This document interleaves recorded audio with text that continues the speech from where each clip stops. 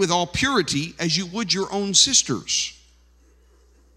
Take care of any widow who has no one else to care for her. But if she has children or grandchildren, their first responsibility is to show godliness at home and repay their parents by taking care of them. This is something that pleases God. Now, a true widow, a woman who is truly alone in this world, has placed her hope in God. She prays night and day, asking God for his help.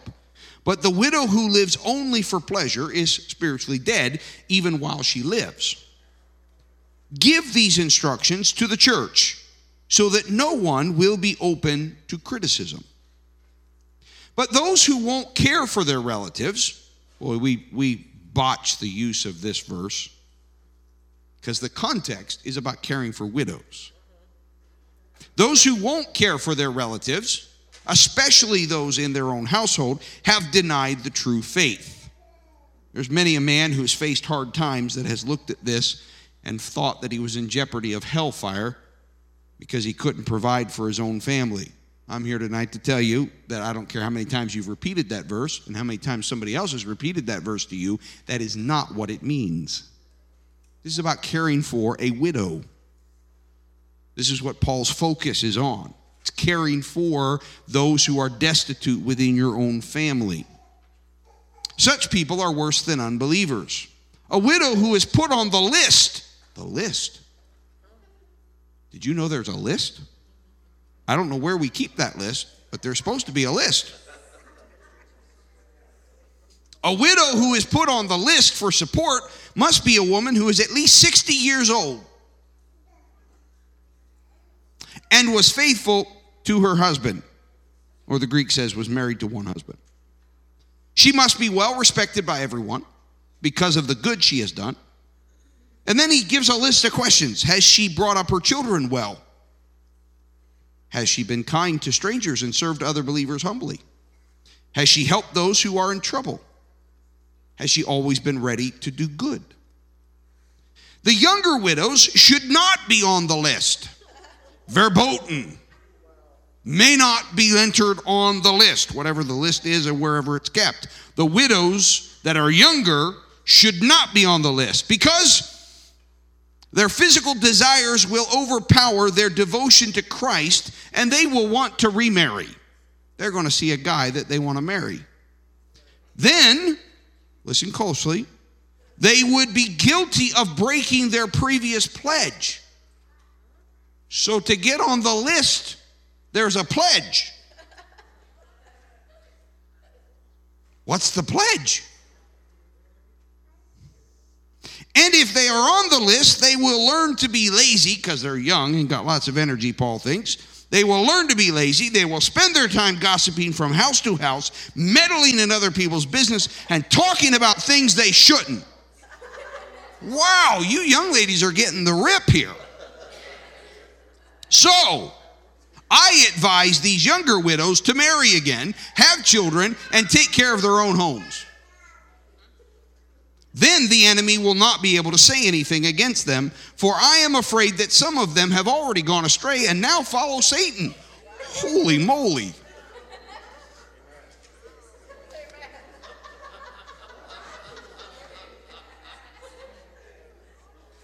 All right. Wow. If a woman who is a believer has relatives who are widows, she must take care of them and not put the responsibility on the church. No list. Then the church can care for the widows who are truly alone. And then Paul seems to make a shift, but it's really not a shift. Because if you haven't picked up on it yet, Paul is dealing with some housekeeping, structural issues with regard to the operation of the body of Christ in very human matters. He says, elders who do their work well should be respected and paid well. This is the worthy of double honor phrasing that some of you are familiar with. Should be paid well, especially those who work hard at both preaching and teaching. For the scripture says, you must not muzzle an ox to keep it from eating as it treads out the grain. Desi does not think Paul succeeds at this metaphor. I think it makes perfect sense. You would harness up some beast of burden to a wheel that they would, as they would walk in a circle, it would turn this wheel and it would crush or grind the grain. Well, as this is happening, there would be spit. There would be parts coming out of the grinding that would come to the ground, and the ox would be loosely tethered, and so the ox would be able to get some of that food. And there's actually an Old Testament passage that says, don't muzzle that ox who's treading out the corn. Now, I don't like the image of being an elder in a church that I'm tied to a post, running around in a circle, grinding grain. That's a rather not so good image, but Paul uses it and says, don't muzzle your ox. I guess I'm your ox tonight, particularly if I am faithful in preaching and in teaching. And in another place, those who work deserve their pay. And there's both an Old Testament and a New Testament passage that's being cited there by him. He then goes on, he says, do not listen to an accusation against an elder unless it is confirmed by 2 or 3 witnesses. What's really funny is preachers have cited that verse all the time, but they skip the next one. Those who sin should be reprimanded in front of the whole church. This will serve as a strong warning to others. And it's very funny because preachers have used that to talk about you. But the context is about us. Those who sin is not the church. Those who sin are the elders. The elders who are worthy of pay, the elders who are not to be muzzled, the elders who are not to be accused except in the mouth of 2 or 3 witnesses. If there is sin, they should be reprimanded in front of the whole church, because that'll make everybody else worry about being reprimanded in front of the whole church. Interesting, huh? Verse 21, he says to Timothy, I solemnly command you in the presence of God and Christ Jesus and the highest angels to obey these instructions without taking sides or showing favoritism to anyone. Never be in a hurry about appointing a church leader. Do not share in the sins of others. Keep yourself pure. Don't drink only water, Timothy. You ought to drink a little wine for the sake of your stomach because you are sick so often. This is real practical, isn't it? Told you it'd be a little funny. Remember, the sins of some people are obvious, leading them to certain judgment, but others, well, there's others whose sins will not be revealed until later. In the same way, the good deeds of some people are obvious, and the good deeds done in secret will someday come to light. Now, this is interesting, isn't it? So, do I need to go buy some wine to mix with my water?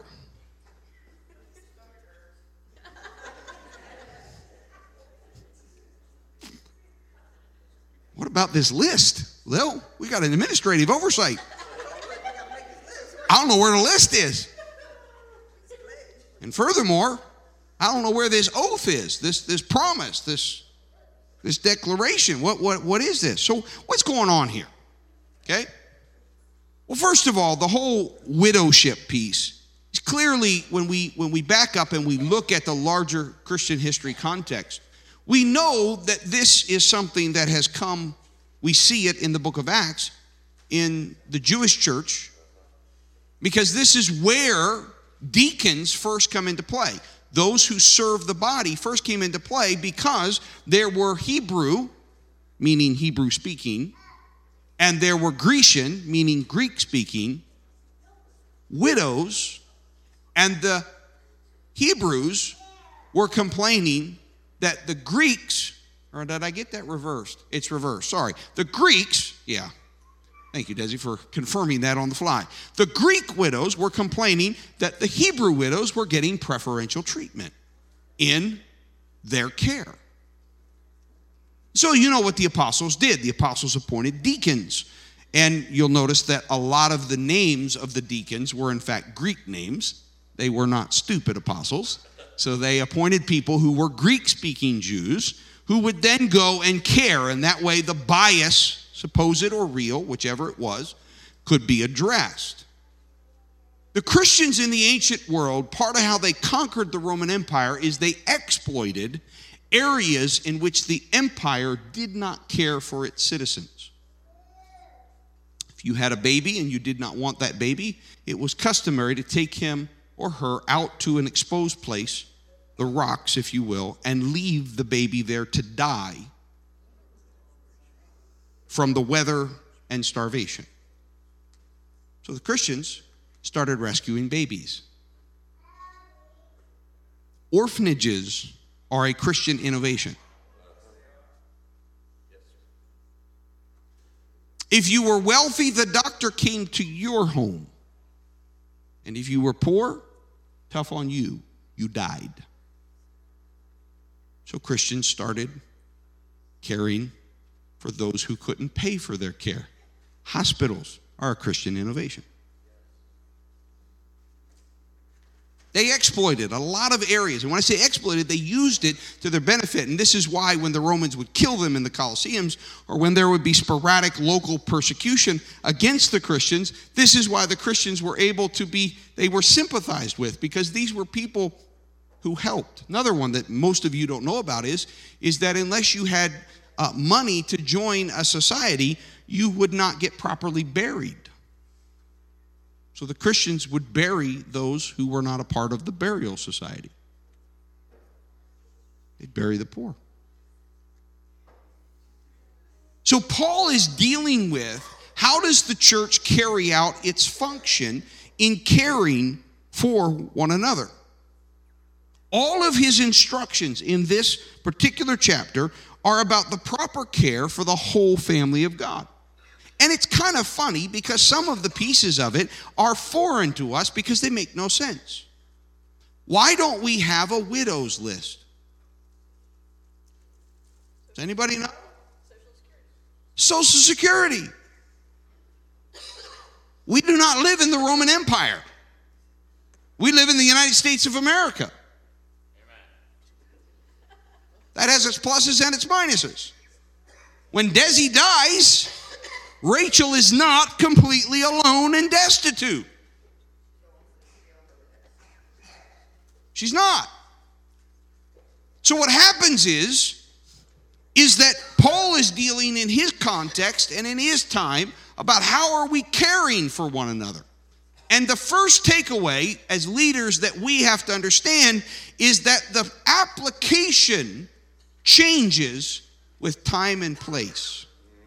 In fact, there may be places around the world in which this letter and this particular passage and application is still applicable.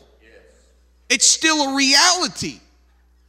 So all of you with Social Security, when you show up to sign up for the list, verboten. You got your Social Security. The church is not paying for your living. The government is. That's why you pay your taxes. But what we can learn from this is the principle that Paul is instructing that we care for one another, that needs are met. Now here's the problem. Like the widows, like Paul's instructions about the younger widows, because Paul never says no to something that he wasn't already having trouble with. In other words, there were young widows who were coming and saying, put me on the list. And I'm guessing, I can't guarantee it, but I'm guessing the oath they were taking is, I'm not marrying again. So they're looking at this as like a sweet, they're noticing somebody else, and they're got caught the young gentleman's eye or the man's eye, and they're interested in getting remarried. And Paul says they're breaking their oath. Paul says, stop putting the young widows on it. They need to work. They got a back behind them. They've got the ability to operate. Paul believed in women working. If you don't believe in women working, I don't know what to tell you, because it says it right there. Because otherwise, we humans, if we don't have work to do, guess what we do? We get in trouble. And that's men and women, by the way. That's not just women. We all get in trouble. If we don't have productive things to do, we get in trouble. We tend to butt our nose into things. We tend to have opinions about things. We tend to prattle on and talk about things, and they're none of our business, and we get ourselves into trouble. So Paul's dealing with this. He's instructing this. What strikes me about this chapter is, first of all, how many of the things are different within our socio-cultural context. How there's not a list. I don't have a list. My father, when he retired, did not hand me a list. I've never known of a list in the church. I've certainly never known of an oath that was taken. But at the same time, this principle of caring for one another and properly caring for one another, proper conduct.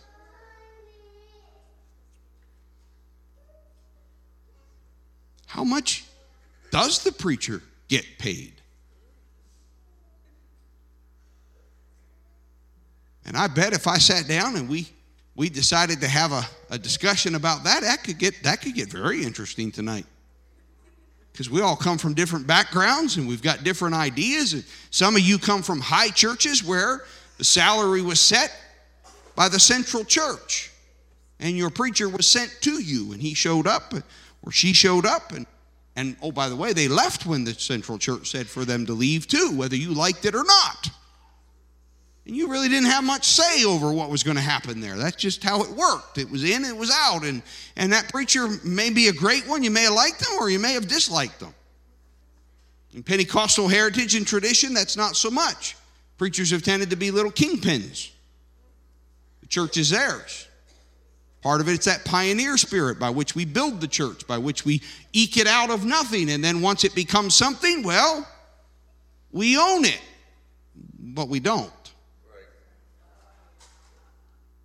Part of the problem is that there's not the ownership on the part of a church to care for the preacher. And so then once the preacher can care for him or herself, they do so, and sometimes they do it in style. Can you notice in principle, even though the applications are different, these are all the types of things that Paul is trying to set in order. He's trying to fix. He's trying to deal in this letter to Timothy in whatever context Timothy has. And we could talk about whether we're talking about the church at Ephesus or whether it's another place where Timothy is operating this. But Paul is giving his son in the Lord instruction about very, what I would call, mundane or practical things. And it is funny how we cherry pick, isn't it? As I was reading and preparing for tonight, I've heard many a time, don't receive an accusation against an elder except in the mouth of 2 or 3 witnesses. But I ain't heard of so much saying, now when that elder missteps, bring him before the church and correct them publicly so that both the elders and the church think twice about misbehaving. In other words, if there are 2 or 3 witnesses, what are you supposed to do? Wonder if I should get the judicial process of the United Pentecostal Church reviewed in light of that passage. I have a feeling that wouldn't pass the general conference floor very quickly. It might. It might.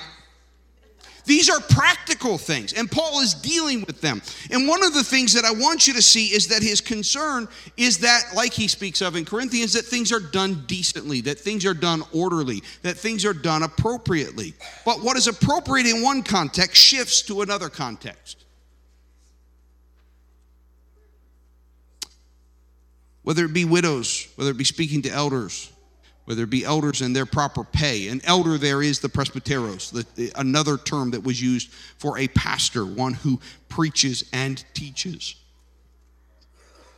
And then we get this lovely little thing that those of us in a drunken society, and I think it's safe to say in our society, we're a drunken society. We are an addicted society. Paul's saying, don't just drink water, Timothy. And he puts a little wine in there. Because even back then they knew that wine had a certain effect upon the stomach, upon the digestive tract. That's another possibility as well. That's exactly right, because the fermentation killed the germs as opposed to polluted water. So what do we do with all this? How do we deal with these practical instructions here? Well, first of all, we're not starting a list, okay? So I'm going to tell you that right now. Okay, we're not starting a list. We're just not, okay? I love all the widows that happen to be in the church here.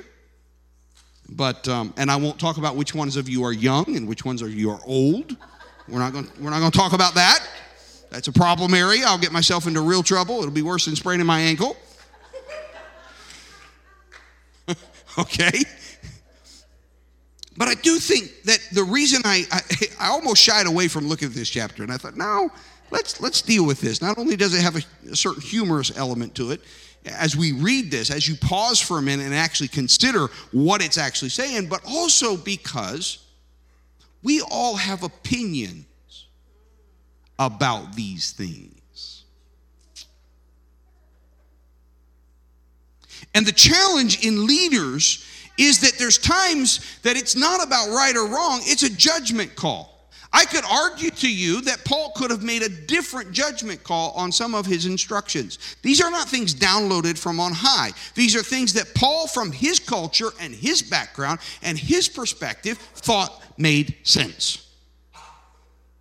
And now today in 2019, from my culture and my background, he sounds like a loony bin. Why? Because culture shifts and changes. So now what do we face? We live in a society that is multicultural. We live in a society where we've come from a lot of different backgrounds. And this church in particular is full of people with different opinions. That makes it rich, and it also makes it troublesome. Because we all come in with expectations. We all come in with things that make sense to us. And we judge one another according to our expectations. And when our expectations are not met, that becomes a problem. That becomes an issue. For example, your expectation, if you had come to Newark United Pentecostal Church in the first 10 years of its existence, your expectation would have been that every few Saturdays you would have sat in front of Pathmark and sold baked goods to help raise money for the church. And the expectation, I don't know who set the rule, but the expectation was the pastor showed up, set the table up, and went away. I have no idea why he wasn't sitting there selling baked goods. But he went away. And he came back after the bake sale, and he broke down the table, but he did not sell baked goods. Now, ladies and gentlemen, from my vantage point, I want to know why he wasn't selling baked goods. What's the problem? Why couldn't he sell baked goods? Is he too good for baked goods? Is he too high on his horse for baked goods? What's the problem here? Why can't he sell baked goods? What's wrong with baked goods? Okay, some of you starting to catch where I'm going. Some of you starting to catch the drift of where I'm going here. But that was the expectation. Everything ran smooth. It was fine. And we got pictures in the archives of my mom sitting out there with her little scarf on selling baked goods. Other people selling baked goods. Did we buy the supplies for the baked goods? Yes. Everybody donated them. There's other churches that buy the supplies and the person gives the labor of doing the baked goods. But the supplies are bought by the church. Did the supplies for your bake sales get bought by the church? Oh my goodness. See, Bartlesville doesn't know how to give. That's just horrible. But it was every week. We supplied the supplies and baked. They did it every week. We did it once a month or something. There is no point in the life of a church that the mundane is not present. And hear me clearly tonight, as I hope you can see from this passage as we've read. The answers to those questions are constantly changing. They're not fixed. That's why it's important to understand, as Dr. Brickles talked about, genre. This is not the words of Jesus downloaded from on high that are set eternally in heaven. No, this is representing the operation of the body of Christ. You have to discern, you have to recognize. There are times that decisions are made within the local church about how we're going to operate that have nothing to do with eternity. They just have to be a decision of how we're going to operate. Hopefully there's a logic to it. Hopefully there's a reason behind it. And hopefully we do it in an orderly fashion. But nowhere is this downloaded from heaven. But the problem is that every one of us, even if you've never been in church, you come in with an opinion. Because of how you were raised, you know what makes sense, what's orderly, what's appropriate. And bless God, I make this safe in space, and my father and mother before me, and we all together are making a safe space, so we all have no problem opening our mouths and saying what we think should happen in this church. And if you're new to us, join in on the fun.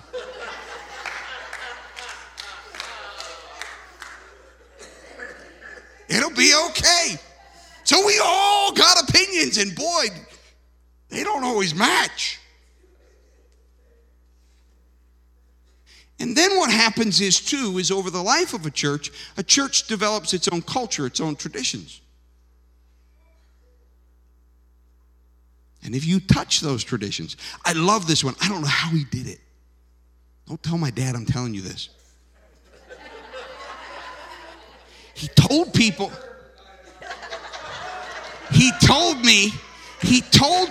that he was going to start a church by visiting people in the hospital. Because he didn't know what else to tell them. Because he didn't know what he was going to do. So he said, I'm going to visit people in the hospital. My father hates visiting people in the hospital. Like the plague. I don't know why. He just doesn't like it. Okay? Now, I don't know what he did before visiting people in the hospital. Okay? I have no idea what he did before. I came home in 1996, but I'm telling you, the moment I hit the ground in 1996, my father stopped visiting people in the hospital, period. It was me.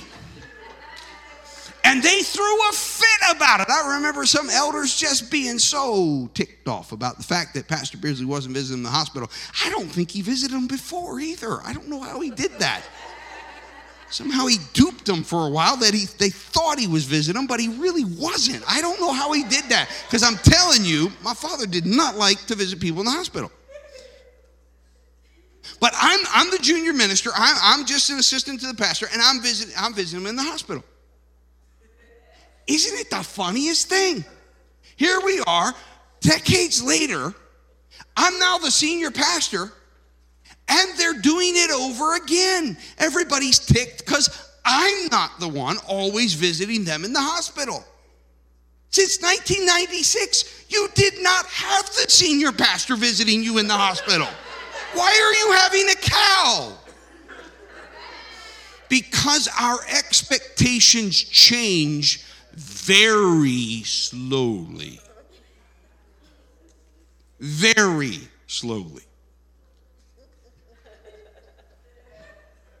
I can't find anywhere in Scripture that says. In fact, it says, last time I checked, that if you're sick, call for the elders of the church. And let them anoint you with oil and pray over you. And the prayer of faith shall save the sick, and the Lord shall raise you up. So I'm not seeing where it's got to be one particular person. But see, we've got our cultural expectations. We've got our backgrounds. We've got what kind of churches did you come from? How many pastors were in that church? So in my just short little amount of time left, let me use this as a launch point to tell you, I know I'm shifting the ground under most of you. I know I am.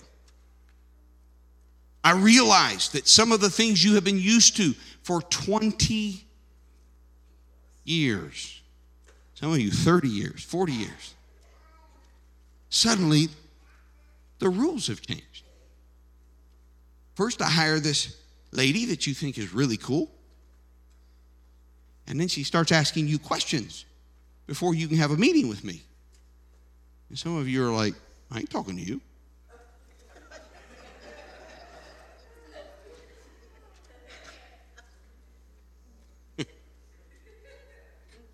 She's been very kind and gracious to you. I've heard about it on the other end, but anyway. And so I said, just hold on, stay steady. So then some of you started getting used to the fact that you didn't get, because some of you had a cow when you called the phone that you didn't get me immediately. And I'm not talking to her. Well, now you're used to talking to her. In fact, it was a really funny moment a few years into it that somebody called and I was covering the phones that day because she was occupied. And they said, oh, I don't want you. I want Sister Leela. I thought, oh, wow, okay. This is a good step. This is positive. And insult above all, they had a Bible question. And they told me they had a Bible question. And I'm like, PhD, biblical studies? I think I can punt. I think I can step in, maybe. No, I need Sister Leela. Okay.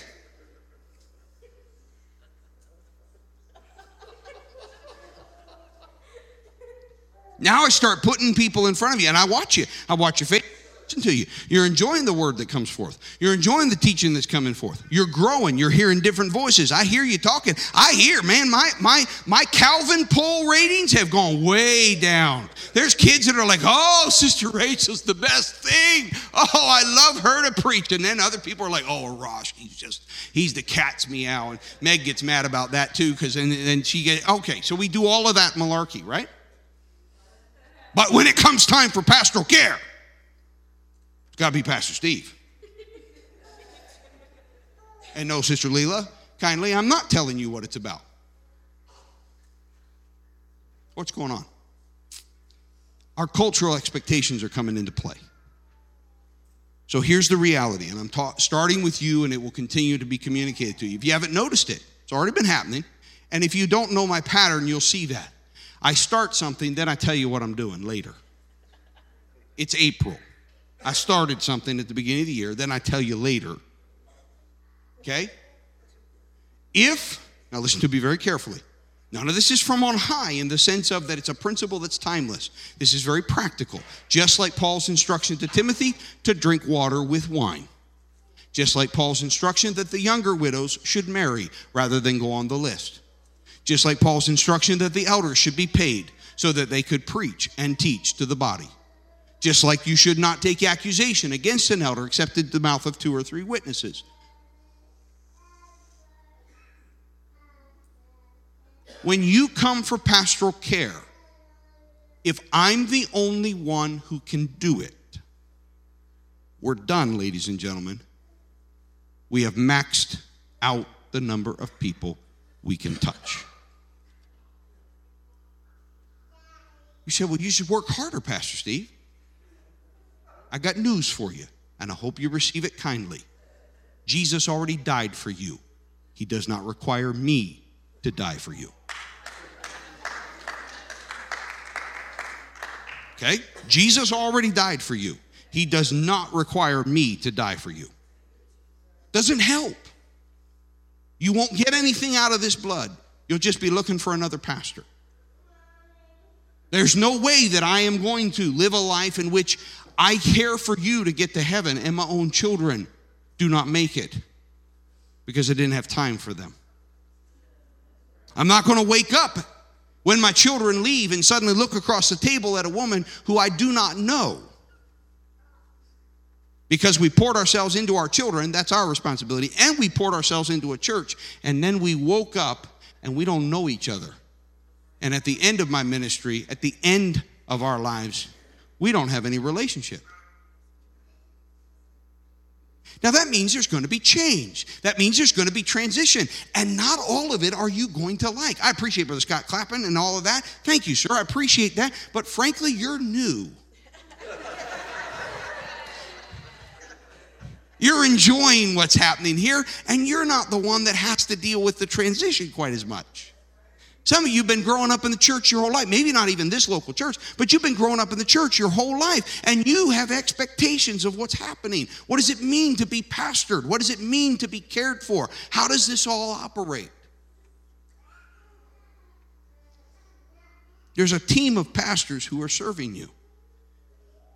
Yes, there is no question that you know me.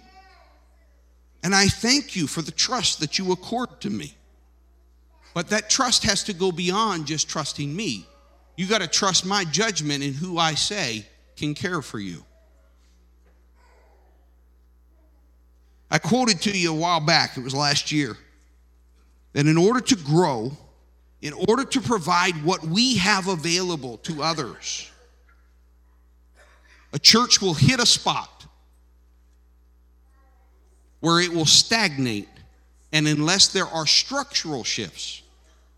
If the apostles did not structurally shift and stop serving the bread to the widows, the church at Jerusalem would have stagnated.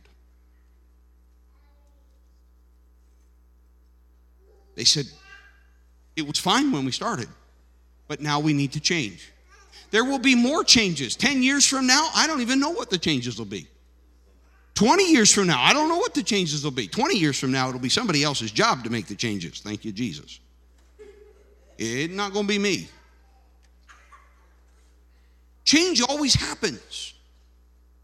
We've got to keep our eye on the mission. How many of you love the mercy and grace of God you hear preached in this place? Does anybody else have a right to hear it?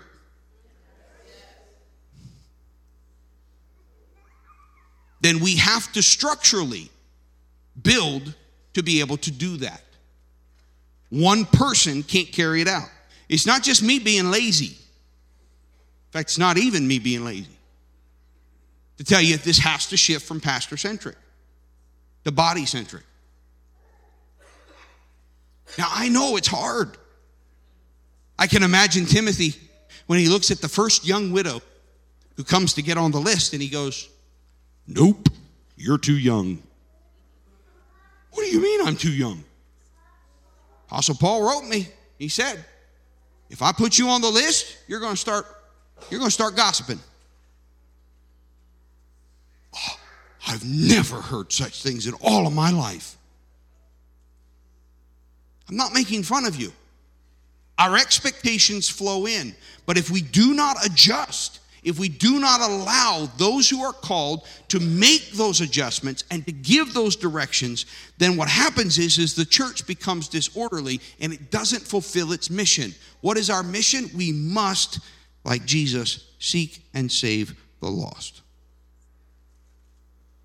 I can't do that alone. We have now, in the last couple of months, started bumping yet again into the 180s on attendance. We are not going to break through that number if we don't shift this dynamic. We've bumped it multiple times. We will not break through until we shift this dynamic. You have to allow the body to care for you. You have to trust the pastoral team that they will provide care for you. And what's amazing is some of you are going to find out that they're smarter than me. You had the B string and you didn't even know it. They might not have the experience I have, but they're going to have life experiences that I don't have. They're going to have insights into your needs that I don't carry. And so there has to be a shift. You have to allow that you no longer have a single pastor. Do I have responsibilities? Absolutely. Am I the senior pastor? Absolutely. For a season, for a time. But God has blessed us with multiple pastors. And you're going to have to grow, congregation, to trust those people. Say, well, I want on Steve's list. The more time you spend in the church, the less you need me. I had one person articulate at one point sometime in the last 30 years. I'm a founding member of this church. I've been here for 30 years. I've been here for this amount of time, and you won't meet with me.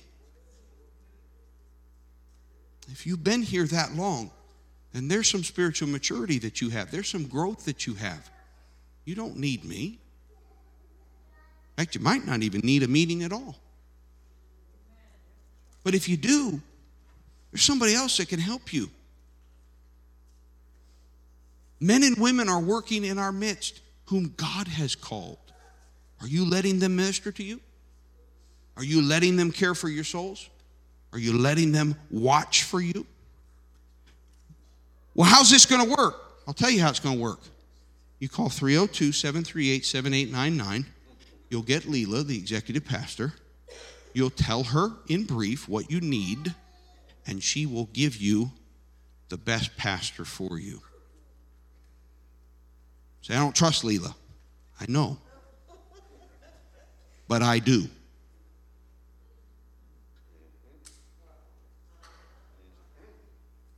So now you got to decide, do you trust me? Well, I trust you, Pastor Steve. That's not the problem. I don't trust her. I don't trust who she's going to send me to.